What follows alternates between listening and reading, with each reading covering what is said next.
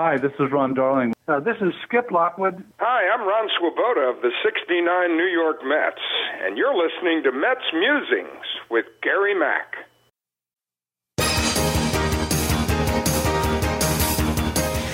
Now it's time for some New York Mets baseball talk.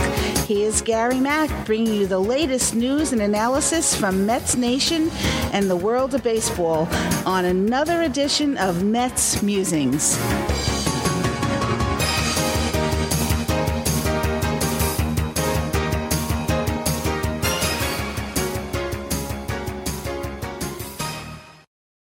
Hello, everybody, and welcome to another edition of Mets Musings. I hope everybody had a great time out there. The holidays are closing in quickly, and so we wanted to do at least one more edition of the podcast to wish everybody happy holidays, Merry Christmas, Happy Kwanzaa, Happy Hanukkah, whatever you celebrate this time of year. May it be a great holiday and you enjoy yourself immensely.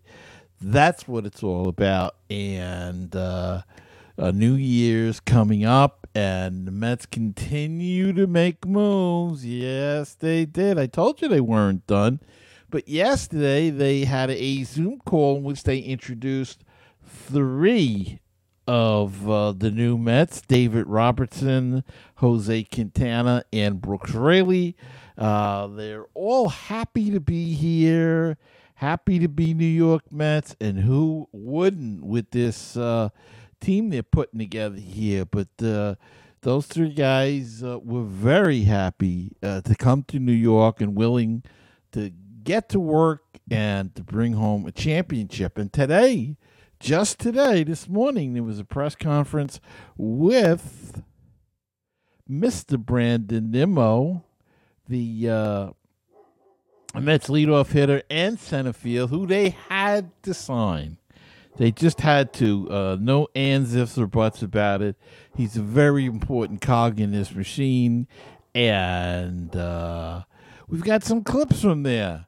The first clip is Brandon Nimmo explaining about how happy he is to be back as a New York Met and some of the reasons why he decided to return. From my perspective, just so thankful to be able to be coming back. I'm very, very thankful to the Cohens, to Alex and Steve, the front office, Billy, Sandy. Obviously, most people know here that I was drafted by Sandy. Which is crazy to think about. 2011, first one, and Buck helping bring me back. And I think last season we had a great season and didn't came up a little bit short of the ultimate goal.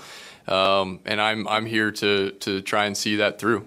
I'm here to try and see it through from start to finish. And this organization and the Cohens have made very, very clear. Billy's made very, very clear.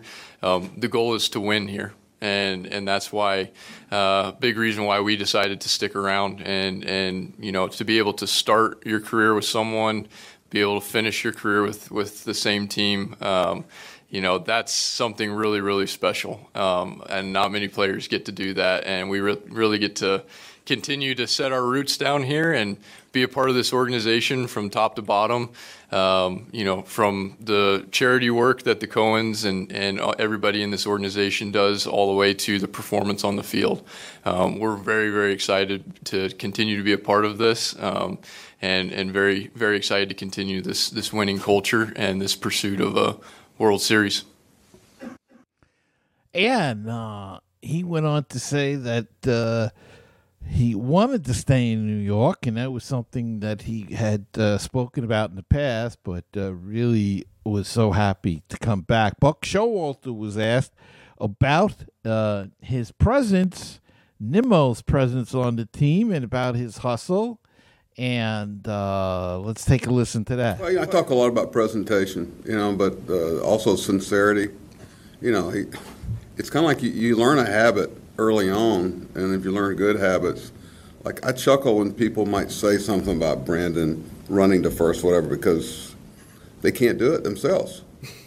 Really. I mean, we all question the things that we're not willing to do. So, I don't know, there's just a pure heart there about it. And it's the old expression, you know, your actions speak so loudly I can't hear a word you say. It's kind of one of those things. You know, it's the whole thing is just play better, you know. And it's been fun to watch him get better every year he's played. So, you know, and I think there's even another level. It's one of the top leadoff men in baseball. And they're hard to find. And I think where the game's evolving, I think is only going to help us with Brandon's skill set. They went on to talk about other things, of course, but one other question Brandon was asked was about how he's improved over the years and what he plans to try to improve in this upcoming season.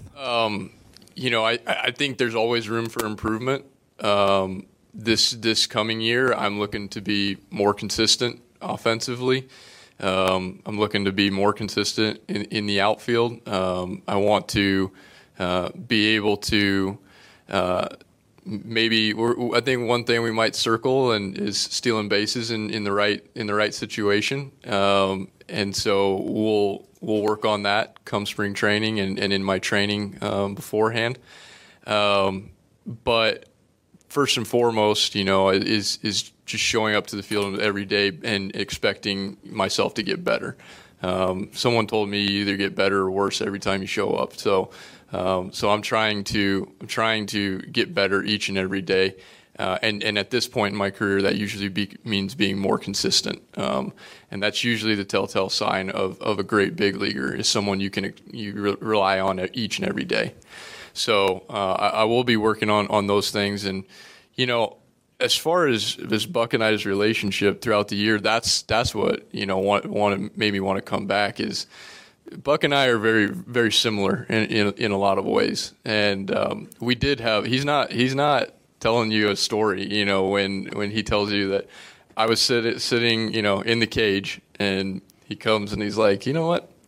If you want to stay married, you might want to go home. Like, you know, and so we chuckle about the same. We had laughs throughout the year, but he also understands, you know, the type of person that I am. Like he alluded to, you know, we're chasing that perfection that we'll never get to, but we still chase it.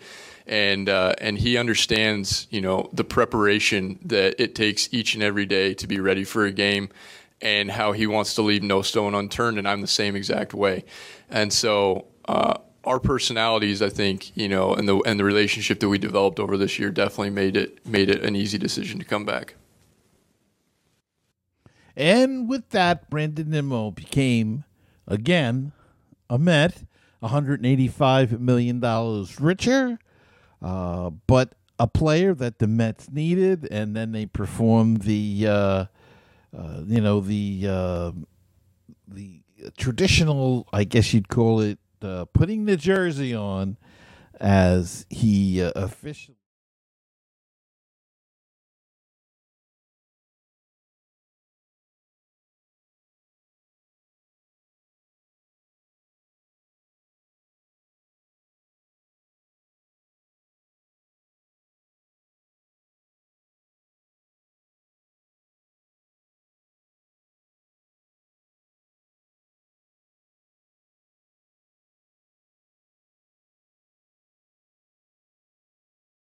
And we're going to take a quick break, and we'll look at that when we come back after this. Baseball and BBQ, your place for interesting baseball talk, opinions, and history. Baseball and BBQ, your place for barbecue recipes, tips, and interviews from the world of barbecue. If you like baseball and if you like barbecue, then tune in to Baseball and BBQ. Find us on iTunes, Stitcher, Google Play, and BaseballTalkRadio.com. Did you know that Baseball PhD can be heard on BaseballTalkRadio.com? Our shows rotate with other top baseball podcasts. Now don't forget, that's BaseballTalkRadio.com. With us, we'll help you get a PhD in life. true baseball. With BaseballTalkRadio.com, you'll hear the rest of the excellent universe of baseball podcasts. Hello, baseball fans. You're listening to Baseball Talk Radio, the home of great baseball talk shows. At BaseballTalkRadio.com, you're going to find great shows like this one with the great Gary Mack and the Mets Musings podcast. And now back to the show.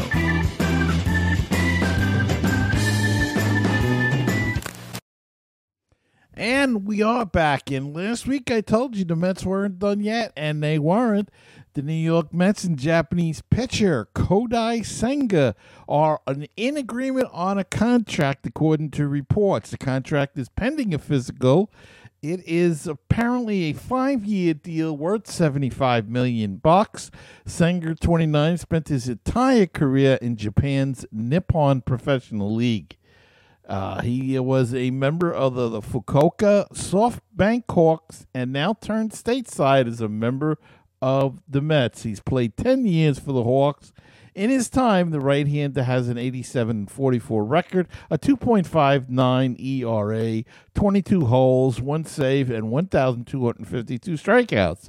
He was a 3-time NPB All-Star and 5-time Japan Series champion. So an experienced pitcher who the Mets were looking to aim at, and they got him. They got their man, and he'll fill out the rotation now pretty much. As of right now, the rotation is Scherzer and Verlander and Quintana and Senga and either Carrasco or Peterson or McGill, though there are reports that Carrasco could be shopped around. The Mets are taking offers to see what the interest is and if it's worth it to trade him. Otherwise, they'll just keep him and go into the season with him in the rotation. So Carlos Carrasco could be here opening day, could not. Long winter left to go. The Mets are also interested in, according to reports, in J.D. Martinez and bringing back Michael Conforto, one of my favorites. I hope they do decide to bring back Michael, terrific hitter, and made himself into a very good outfielder. And be nice to see him come back. I think that would probably, if he was, and he could, prove he can play every day. He can play right field. He's played left field. He's played center field for the Mets as well. My guess is they may move Marte to left and put Conforto in right if they did such a deal, or vice versa. Leave Marte in right and play Conforto if he beats out Canha. If they do sign him and he does beat out Canha for left field, he could also DH from the left side. If they were to sign J.D. Martinez, I think it would be mostly as a right-handed DH. Darren Ruff, they're trying to ship out, shopping him around to see if there's any interest in him. So, like I said, there's a lot more time. There probably will be more moves before we get to spring training. And you know what? Moves are made in spring training as well. So we've got a long way to go to opening day, so we will see how this roster will shake out by then. But Mets keep making those moves and, filling the holes that they need to fill. Still, is still looking at bullpen help and to see who they can add to that equation. But other than that, they're getting where they want. I think what they want to do is get a couple of more arms for the bullpen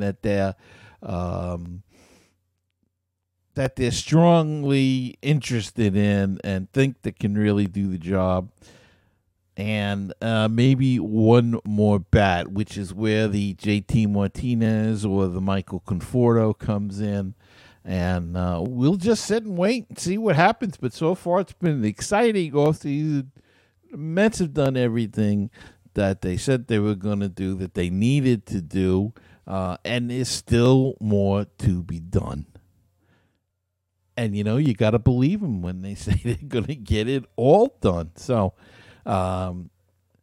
that's going to wrap it up for this episode of Mets Musings.